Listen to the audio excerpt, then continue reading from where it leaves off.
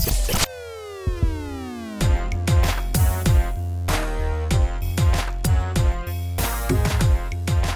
going on, podcasting world? Sorry we've been gone for a while, but we are back and ready to talk about some new stuff, hopefully. Yes, it's very new stuff. Yes, kind of. Well, we're not sure. It either just came out a few days ago or came out last month, but there was some discrepancies for sure. Yeah. But we're going to kind of go through the 2020 International Society of Hypertension Global Hypertension Practice Guidelines. it's kind of redundant. Yeah, a little bit, kind of a little overzealous with the name there, but that's fine. Well, they're international, so, yeah. you know. Got to be fancy. They got to be. Got to be fancy. So we've obviously talked a lot about hypertension in previous episodes and whatnot, but you know, we're going to try to compare and contrast a little bit. We'll just kind of go through these guidelines, not a ton different in these, but we'll use that as a review for the American College of Cardiology, American Heart Association, those 2017 guidelines. Maybe we'll even discuss some GNC8 and stuff and really get some stuff going. Doing a throwback. But just to kind of compare and contrast a little bit, just so you're familiar with them in case you hear the buzz about, you know, when you're just all the cool kids and you're talking about hypertension guidelines, you want to make sure you're up on it. Yep. So, cool. How's life going, man? I haven't talked to you in a while. I just went right into episode mode and didn't even say hi to you. Sorry about that. Chat or anything, because we definitely didn't talk before we started recording. Right. At all. Yeah, good. What about you? You know, living the dream. Yeah. Trying to, we've gone down to twice a week COVID testing. So I only have to wear a hazmat suit twice a week. So that's good. Is that from less demand? Yeah. And I just, a lot of the patients that we end up testing now, completely asymptomatic. They are just doing it for peace of mind. And we're just seeing less and less and less positives, at least in our testing facility. I know we've had some spikes here recently. I think at MUSC, to get an elective surgery, you have to be tested first. Yeah. So a whole bunch of people are getting tested. And there's some places that won't let you come back to work and stuff unless you've done it. And so for a while there, we had the cool test where it was just the Q-tip. We just swab around the tip of the nose, on both sides, no big deal. DHEC's we don't know if those are accurate since you're not, they expected us to get more positives. We tried to tell them, look, they're not, these patients that we're testing, they're not, they don't have symptoms, most of them. Right. And so, no, we want you to use these. And they sent us those lobotomizing test strips again. We're like, oh, no. So that's the best way to describe them. Back up 18 inches up the nose again. Golly. Yeah, it's rough. So you ready to get back to clinic? I am, yeah. Nice. We've done heavier days on Monday and Fridays seeing patients. But, yeah, June in South Carolina is not a great time to be in a hazmat suit. So, No, and it only gets worse with July and August. That's what I hear. Yeah. So. Yeah, we'll see. Oh, I'm really hoping we don't get another spike like they're kind of worried about, but we shall see. Yeah. I will say in general, just from a community pharmacy standpoint, have not been dispensing many acute medications for usually you're getting the whole upper respiratory stuff, albuterols and antibiotics and all that stuff. Barely any. Whether it's people just aren't going to the doctor or maybe all the social distancing is just going to just really lower a bunch of curves as far as acute respiratory stuff. I don't know. Maybe. We'll see. Yeah, we'll see. It's going to be interesting. And it will. It's either we're not going to mention anymore or we'll have 14 more episodes about COVID. You know now. But anyways. Let's hope for the former. Yeah. Let's go through these guidelines. Sure. So I guess, the first thing I noticed that was slightly different comparatively is the how they actually classify the different categories of blood pressure and hypertension. Right. So the American Heart Association guidelines, I say ours if I was helping. I helped them write them, so I feel like I own a piece of it. Corvino et al. Could you imagine? The worst guidelines of all time. But normal blood pressure is considered less than 120. And you have to have, and that's systolic, obviously, and a diastolic of less than 80. So both of those numbers have to be less than the listed numbers. Otherwise, the person's considered to be either stage 1 or stage 2. Right. Elevated blood pressure is considered to have a systolic of 120 to 129, and they have to still have a diastolic less than 80. Right. Then when you move into actual stage 1 and stage 2, so stage 1 is systolic 130 to 139, or if a patient has a diastolic of 80 to 89, they automatically get thrown into stage 1. Yep. Which that took me a little bit I remember when 2017 these guidelines came out. That took me a while to. I think we literally, because I'm pretty sure we did our first episode on this, and I was remember us episode 1. having a bit of confusion about that 3 years ago. It was really before we emphasized the need to like research stuff instead of just coming off the dome to know things for sure. Yeah. Yeah. We still haven't fully learned that lesson, but like we're improving. I feel Maybe like by 1,000. we'll finally we'll get there. put in the work. And then stage 2, systolic greater than 140, or diastolic greater than 90. So literally, you could have a patient that has a blood pressure of 122 over 85, and they technically would be stage 1. So the big kind of, I guess, argument against our guidelines when they came out in 2017 was basically that, okay, well, now every single person on earth is going to have hypertension. It's going to greatly increase the medication burden, from a public health standpoint. There's some debate there, obviously, and it kind of, I think we got so focused on that versus the fact that if the person doesn't have risk, they a lot of times, even stage 1, they say, we'll just do lifestyle management to kind of treat them initially. Right.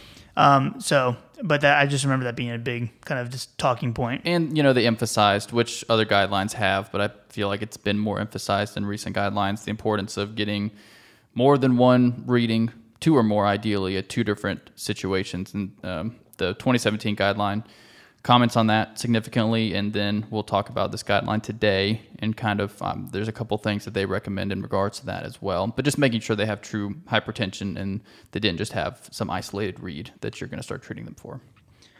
Yeah, so the international guidelines basically say that a normal blood pressure is anything systolic less than 130 and diastolic less than 85. Right. So anybody less than 130 over 85, they're good to go. Right. No problems there. The next classifications we have, what they call elevated risk. They call theirs high normal. That's anybody who's 130 to 139 and or 85 to 89 diastolic. Grade 1 hypertension would be 140 to 159 and or diastolic 90 to 99. Grade 2, obviously systolic above 160 and then above 100 diastolic. Yeah. So it's more kind of like our old like JNC 7 kind of standards that they've kind of fallen back on. And you have to think, so this is an international guideline, so they're talking to a lot of different countries and a lot of different situations, and so we like to think that hypertension is just the same all over the place, but I'm sure there's other guidelines in other countries that might have even more relaxed blood pressure guidelines, and then America might have some more strict as far as how low we want the blood pressure to go. So they're walking a line, and they're, I don't think it's totally like, truthfully, I would have expected something a little more lenient from an international guideline, truthfully. I mean, I guess if they just want to cause problems, that's fine. No, I agree. I think that, there's probably some merit, I guess, to the way the argument for ours being a little too strict, but ours were based primarily on the SPRINT trial that showed when you're getting lower blood pressure goals that we kind of see better outcomes even in elderly patients, and so we were kind of quick to adapt that study and the secondary analyses of that study and to kind of include that, but I think not everyone is ready to jump on board yet. And this guideline addresses issues with patients not having access to medication at all, if whether it's because of cost or literal availability. So dealing with a lot of different situations as opposed to just a strictly American guideline. Yeah. They also go into quite a bit of detail as far as proper measuring of blood pressure. Yeah, they even have this really cool diagram that has a guy that's doing like a self-manual blood pressure cuff, because obviously in the American Heart Association guidelines also talk about like white coat hypertension and all that risk of like just the patient being nervous, and that's what's running their BP up. So they have this whole diagram as far as like how to set the patient up, making sure that they're not talking, the cuff fits properly. I had a patient just the other day whose blood pressure came back at like 190 something is what was recorded in the vitals in the chart, and I was like, oh goody. Let's go deal with this at 8 a.m. And it turned out it was still high, but it was not that high. But the patient they had used a pediatric cuff on a patient that was like morbidly obese. Nice. So I don't even know how the heck they even got it to stay like Velcroed. But it was like a little small child's cuff they found in the peds wing. So I don't know why they did that. But yeah, it dropped her blood. Her systolic dropped like an extra 25 points or 30 points or something like that just when you switch the cuff. But you work in community. How often do you see people come in to use you guys have a blood pressure monitor, don't you? Yeah. How often do you see people actually sit there and wait for a few minutes before sticking their arm in? They sit right down. They're not even fully seated when they get their arm in that thing.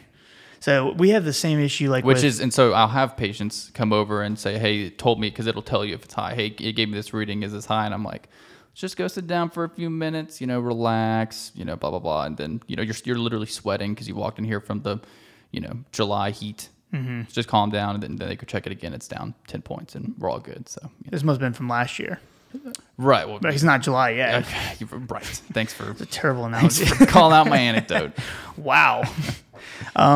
Actually, the machine has been shut down for many months because of COVID, so yes, it was from last year. Honestly, we have no idea what anyone's blood pressure is. But we know we didn't give him COVID. Right. So my dad was dealing with hypertension and stuff for a while. I don't think he listens to this, so he won't know that I'm talking about him. But not that he'd be okay with it. He just won't listen. He won't listen and hear about it. But no, I was giving him such a hard time because he would text me or call me or whatever and be like, "Hey, my blood pressure's really high. Like, I'm like, okay, where are you at? I'm at Publix or whatever had a blood pressure cuff. I'm like, okay, did you sit for a second, relax? He's like, well, no. I literally had that conversation with him 5 times. My dad's a really smart guy, but he just has no patience for waiting 5 minutes for no reason in the store. Because now he texts me back like 3 minutes later, all right, it's down. We're good.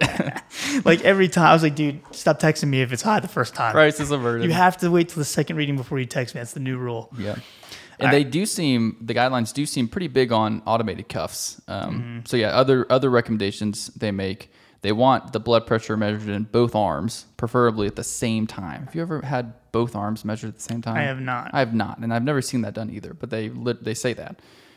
If there's a consistent difference between the arms, like greater than 10 millimeters of mercury off, repeat the measurements, and then just generally they want the diagnosis made over 2 to 3 office visits at multiple week intervals, whether it's like the next week or a month later, depending on how bad their initial reading was before you confirm. And they want at least one of those to be out of office to catch either white coat hypertension or to catch what they call, and I think is referred in other guidelines as well, masked hypertension, where their blood pressure is good in the office, which is, I've never seen this before, but their blood pressure is good in the office, then they go out at home, and that's when it's all elevated. So they want at least one reading outside the office. I'm only calm when I'm in the doctor's office. And I never understood the white coat hypertension thing, and I don't have it, but I went to the doctor recently, and I don't know if it was COVID or what, but I was just kind of feeling myself getting kind of worked up, and I'm like, yeah, I could see somebody who's a really anxious person just get their blood pressure go all out of whack with the doctor's visit.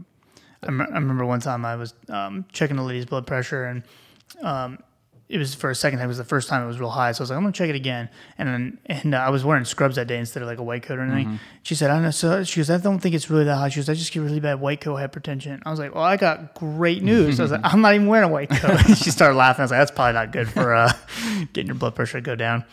But the other thing that was just kind of interesting is when they talk about the different blood pressure measurements and whatnot, they mentioned that if you get a blood pressure of less than 130 over 85, they say remeasure within 3 years. Yeah, I know. Like that's, I mean, I guess again, so like international, good, like, maybe the patients don't have access to care and they're just trying to include literally everyone. But ideally, right, it's like 129, see you in 3 years. Right. I feel like it's gonna be higher than that in 3 years, right. But they do say people who are at higher risk a year. Yeah. So I guess they're talking about young healthy people with no other comorbidities. Yeah.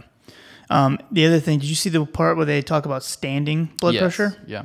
That to be used in treated hypertensive patients after 1 minute and again after 3 minutes when they have symptoms suggesting postural hypotension. They also say to do it at the first visit in elderly and people with diabetes to do a standing blood pressure. So, I've seen it done. Yeah, but usually it's when somebody's complaining of symptoms. So I'm curious to see if I have to go back and look at the AHA guidelines to see if they mention anything about that, but I don't typically think of a standing blood pressure, Right. just random measurement. They also mention unattended office blood pressure, so leaving the room and let the robot take care of it. You know? Which I believe, if I remember correctly, is what they did in Sprint. Yeah, they did. There was nobody in the room. And no, I think they did the what the heck was that machine called? It was like the I know what you're talking BP about. something or other. Yeah. But I'm pretty sure it was like self-administered blood pressure alone, because that was one of the things they were trying to avoid was the white coat hypertension and masked hypertension, all that. Which I'm sure they call it white coat hypertension, but I'm sure just being in a doctor's office for some people, can affect it as opposed to being at home. For sure. All right. So, yeah, we'll let you read the rest of that. We won't keep going on about different ways of measuring blood pressure. But what do you want to look at next? So they talk, about general lifestyle recommendations, just like any of the other guidelines, based on your risk and based on whatever blood pressure you're coming in with. They mention their goals. So we can talk about goals a little bit, which I guess we talked about diagnosis, but their goals are generally less than 130/80, unless you're elderly. So if you're over 65, they recommend less than 140/90, which is a little bit different than the American guideline, and which might push that age up a little more, maybe closer to 80 before saying we're going to be more lenient with the blood pressure, which, Mike was talking a little bit about HiVet earlier, which would be more in that. That was before we started recording. Oh, yeah. Man, it all runs together. Yeah, so when you see stuff like 65 and patients over that, usually I always think of 80 and older, because HiVet was the study that looked at indapamide in patients that were 80 to 100 years old. They were all veterans, and they were living on their own, so none of them were in like nursing homes or anything like that. They were all free living 80 to 100-year-olds, and they were on indapamide, and the goal in that study was 150/90 blood pressure, and they did see a decrease in mortality and all that good stuff. So they've kind of extrapolated that down. I haven't seen any other like direct placebo-controlled trials where they've done 60 or 65 years old and then had the same relaxed blood pressure, because Sprint actually showed even in older patients that we still get some benefit when we have the lower blood pressure goals. I think, and the American guidelines also kind of reemphasize too, but if it is an elderly patient, obviously you want to, if they're having symptoms or having side effects, then we can be definitely more relaxed. Right. So it's going to have to be patient specific. But yeah, I typically think of, as long as they can tolerate it, 130/80 even for elderly patients, especially I feel like nowadays when, 60, I don't even feel like is that old for a lot of patients. Yeah. We basically are going to live to 200 soon. We very well could. Come on, Elon Musk, let's go. Invent something. If you can send people to the moon for fun. Right. Then let's I can't wait to go. It's going to be great.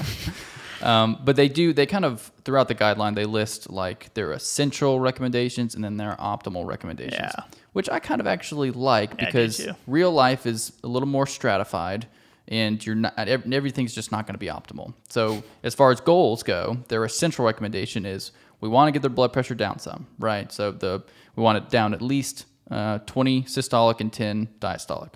Good. And there's some evidence behind that. There is an up to 50% reduced risk of cardiovascular events just by decreasing the blood pressure that much in someone with hypertension. So that's great. So if we can get their blood pressure down some, we're at least going to do some benefit.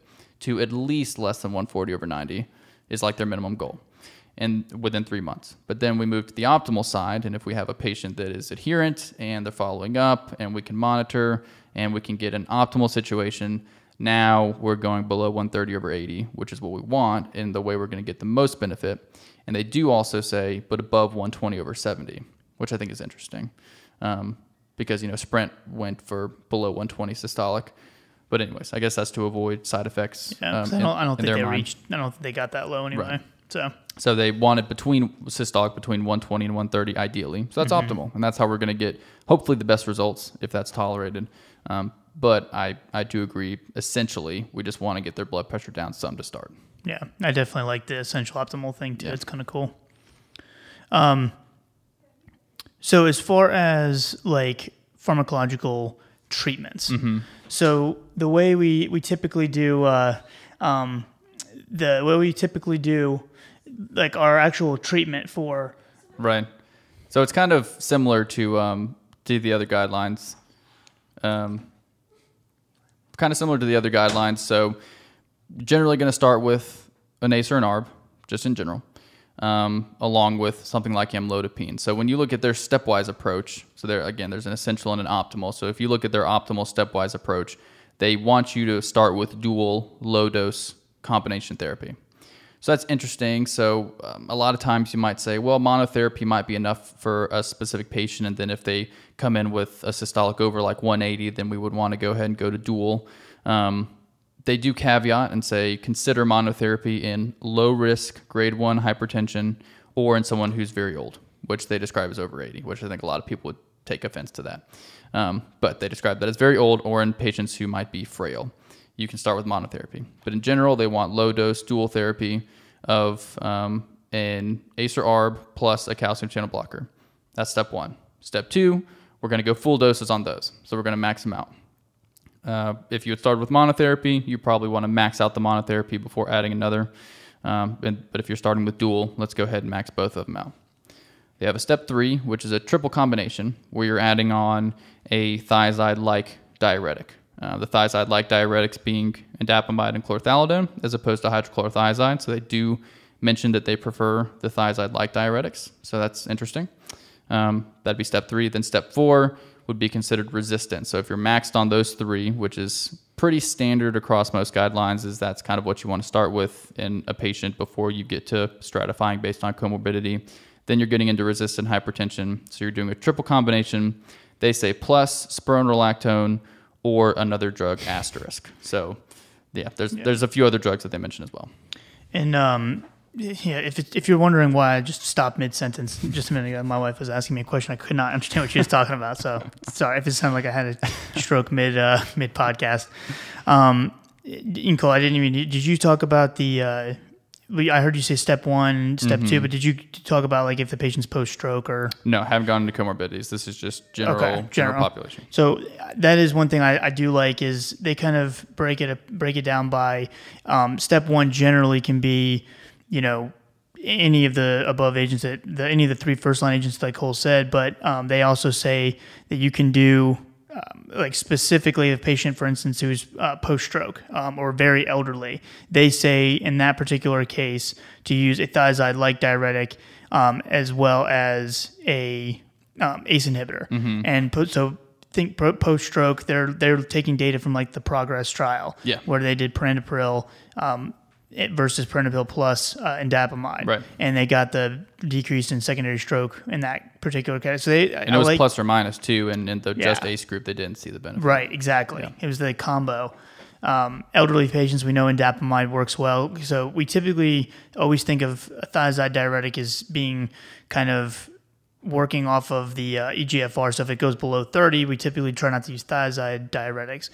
But indapamide actually has, I believe it's down to EGFR of 10 dosing. And then if they're on hemodialysis, you can use it. But indapamide, it may not have as much of a diuretic effect, obviously, in lower renal function, but it also has calcium channel blocking properties as well. Yep. And so that's kind of where they think that you're still getting that BP lowering effect with indapamide. So I like that. They mention in elderly patients specifically to use that. Right. And then did you, the spironolactone is like kind of the first one that they mention, but then did you see how they're like kind of like baseline characteristics to see if you can be on spironolactone were different? They were slightly different. Yeah. I wonder where they get that. Did you mention that? No, I did not mention that. I was like, I was hoping I'm not repeating everything you just said. But the EGFR less than 45, they say that you need to use caution, and then potassium greater than 4.5, use caution. So ours are more relaxed. I mean, ours are potassium 5 or less, and then I believe it's EGFR of 25. I believe maybe 30, 25. I think it's 25. One or the other. Yeah, I'm going to say 25. I'll know in like 3 seconds when I double check myself. Yeah, so that's I don't know where they get that from because I thought that was a labeling thing. Which I guess, international, they don't have the FDA, do they? That's an American thing. How interesting. Things we don't think about. Back to general population too, they have an essential little column. So I talked about the step 1 through 4 before we go into comorbidities. but they did have an essential column saying, use whatever drugs are available with as many of the ideal characteristics as possible. So they kind of address if you're having trouble either getting medications or just getting patient certain medications. They recommend using free combinations if the single drugs are not available or unaffordable. They say if you can't get a thiazide-like diuretic, to use a thiazide diuretic, which would be hydrochlorothiazide. Or if you can't get a dihydropyridine calcium channel blocker, to use a non-dihydropyridine. So these are definitely not ideal situations, but these are just kind of, I guess, situations where you got to work with what you got. Mm-hmm. The other thing that was interesting is when you mentioned, they said other drugs. Yeah. The asterisk there literally says alternatives include amiloride, doxazosin, eplerenone, clonidine, or beta blocker, or any other agent that you haven't tried yet. All right. Any other drug class. I was like, it's antihypertensive. So that I don't love.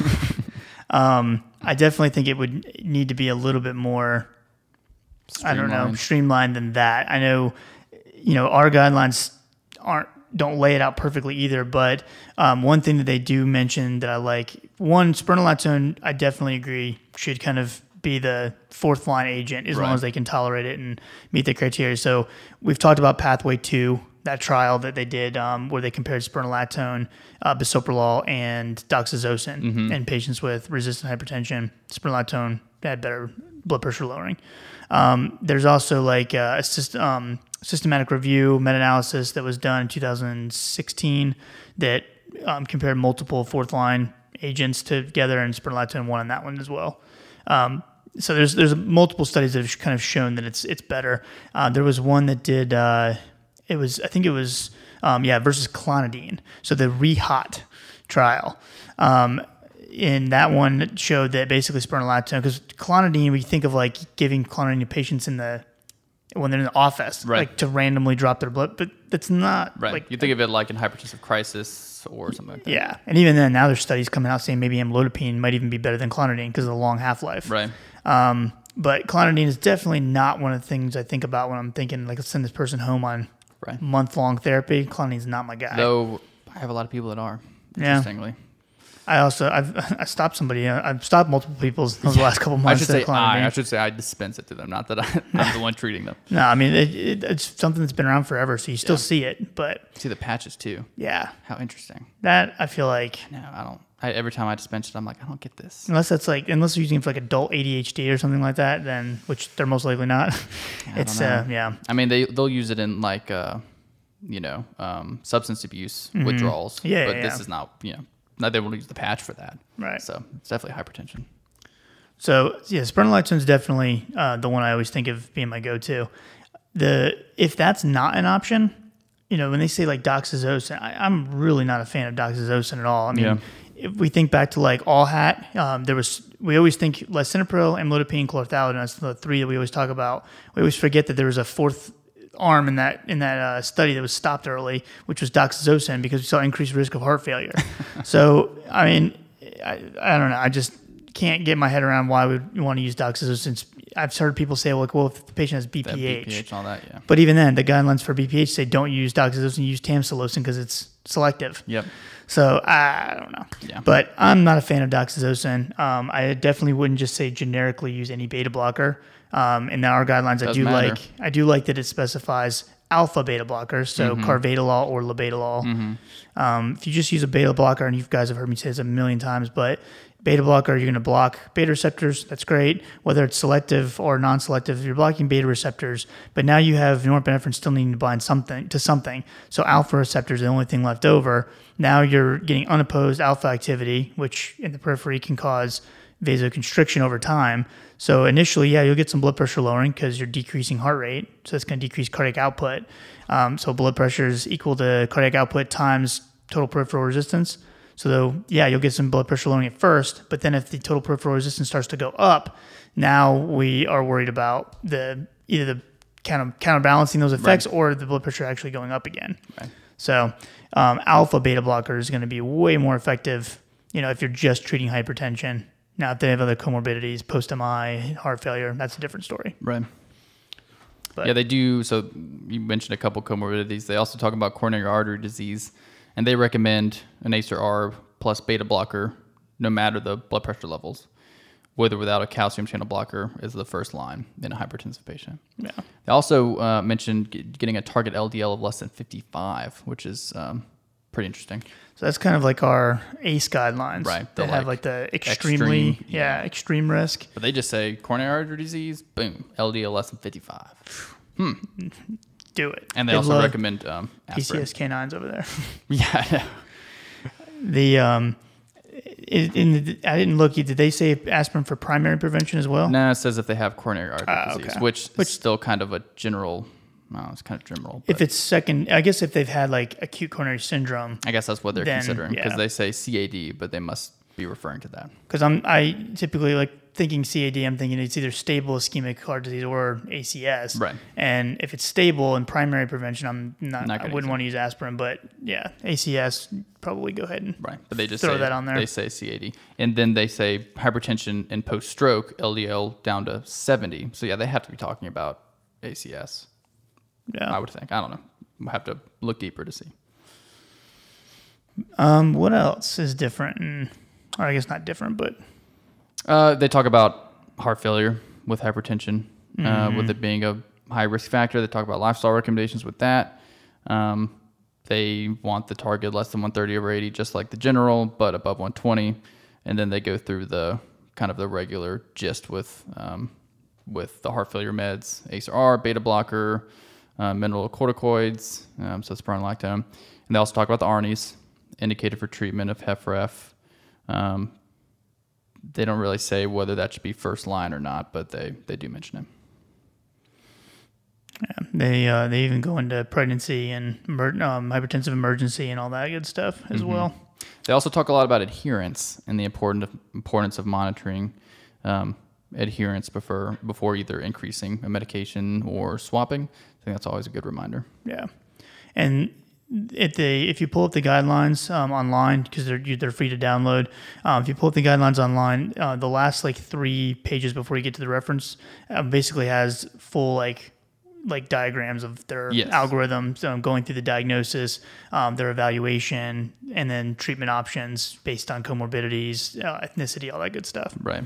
So it's a nice little table there. They have monitoring, and then they break it up even further from there. So they have the thing on here where they say spironolactone and they just list 1,000 medications. Oh man. So yeah, not anything too crazy different. I think my personal kind of takeaway is, I tend to still think the lower blood pressure goals are pretty good. And then I do like the idea of being very specific with which combinations that we use. Like when they say ACE/ARB plus calcium channel blocker instead of jumping right to ACE/ARB plus thiazide. When we think about, like Accomplish, which we've talked about a bunch on here, but we get the same blood pressure lowering but different outcomes. Yep. So until I feel like definitively get a trial, which is coming hopefully in a year or two from the VA, where they've compared HCTZ to chlorthalidone head to head, I think it's gonna be really hard to fully say one way or the other. But we just have to go on what we have data on. Right. We could be wrong. That's I hope not, because it's gonna be so much. I know. Like going back and be like, sorry about that. But just like Dr. Wirt said in our infamous episode 100, you go based on what the data you have, and then if something new comes out, you say, well, just apologize later. Yeah, we're gonna switch it. Yikes. But yeah, they do talk a little bit about drugs that can increase risk or exacerbate hypertension. So they talk about NSAIDs. They also talk about OCPs, so contraceptives, certain antidepressants, daily acetaminophen use. They say gives a relative risk increase of 1.34. Interesting. Also herbal supplements and stuff they talk about. So healthy diet, decreased salt, all that good stuff. Salt is the enemy. It tends to be. Yeah. So I found one of my students pointed me out to the Mrs. Dash stuff. Have you heard of that? It's like it's a no salt. Oh, the no salt substitute thing. Substitute things. Yeah. There's and I tried it. And it's very good. Is it? Yeah. Is it potassium or what? Well, is it? No. So the one I got is just a mix of herbs, but apparently there is the potassium supplement, which tastes like salt because it's a mineral. Yeah. but then doesn't increase your salt. I'd have to think that would be a concern. It could be a concern for, just to be dosing yourself with a bunch of potassium, but maybe not. Maybe it's not much. I'm on spironolactone. I'm on potassium. Is it problem that I'm using potassium iodide as my salt? But I thought that was cool. I had not heard of that, so I thought that was really cool. So it's just a bunch of herbs. Well, the one I have is a bunch of herbs, and it is pretty tasty. But I imagine if I could get my hands on the potassium stuff, it would be even better. I'm sure you probably could. No, yeah, well, I didn't see it at, It's Bilo or wherever. Right, wherever I shop. Yeah, the herbs thing is always sketchy because I'm like, yeah, it's perfectly natural and stuff. And the next thing you know, growing a third arm, you're like, oh, perfect. Did you hear about Bilo? Yeah. A bunch of their pharmacies closing? Mm-hmm. Man, it's crazy. Yeah. And then Walgreens just laid off a lot of... apparently, this is just hearsay but it apparently laid off a lot of people, so there's not a whole bunch of jobs. There's going to be a lot of pharmacists out of jobs. Mm-hmm. Remember that episode, 3 or 4 we said we recorded back in 2017? Mm-hmm. And I was like, y'all get ready. Yep. It's coming. You're going to be like... what is it? Nostradamus? It could be that. No. The animated show that predicts everything. The Simpsons. Oh. You're going to be like the Simpsons. Yes. Yeah. Exactly what I was going for. Yeah. Anything else on this stuff? We ready to get out of here? Nope. It's cool. Good. All right, y'all. Thank you so much for listening. Sorry it took us a while to get back on track with releasing episodes. No good excuses. Just busy. We'll just use COVID as the excuse. Yeah, it's an excuse for everything. Even though it's not. But so thank you guys for listening so much as always. Make sure if you have any questions, our emails are in the show notes. We have you can contact us on any of the social media platforms. If you want to support the podcast at all, make sure you check out Patreon. We've actually been getting more and more people each week on Patreon, which we are super, super thankful for. It's basically $3 a month, and you get access to usually around 3 hours of pharmacotherapy lectures a week with full slide sets and all that good stuff. So I try to be consistent with posting on there, and we take the money and then reinvest it into the show to make it better for you guys anyway. So it's an investment in your future. It's an investment in yourself. And if you can't afford $3 a month, hit us up. We'll give it to you for free. We're not really that worried about it. Just don't tell the people who are paying. No, but thank you guys so much as always. Send us an email. Reach out to us. We'll be happy to get back to you as quick as we can. And until next time, thank y'all.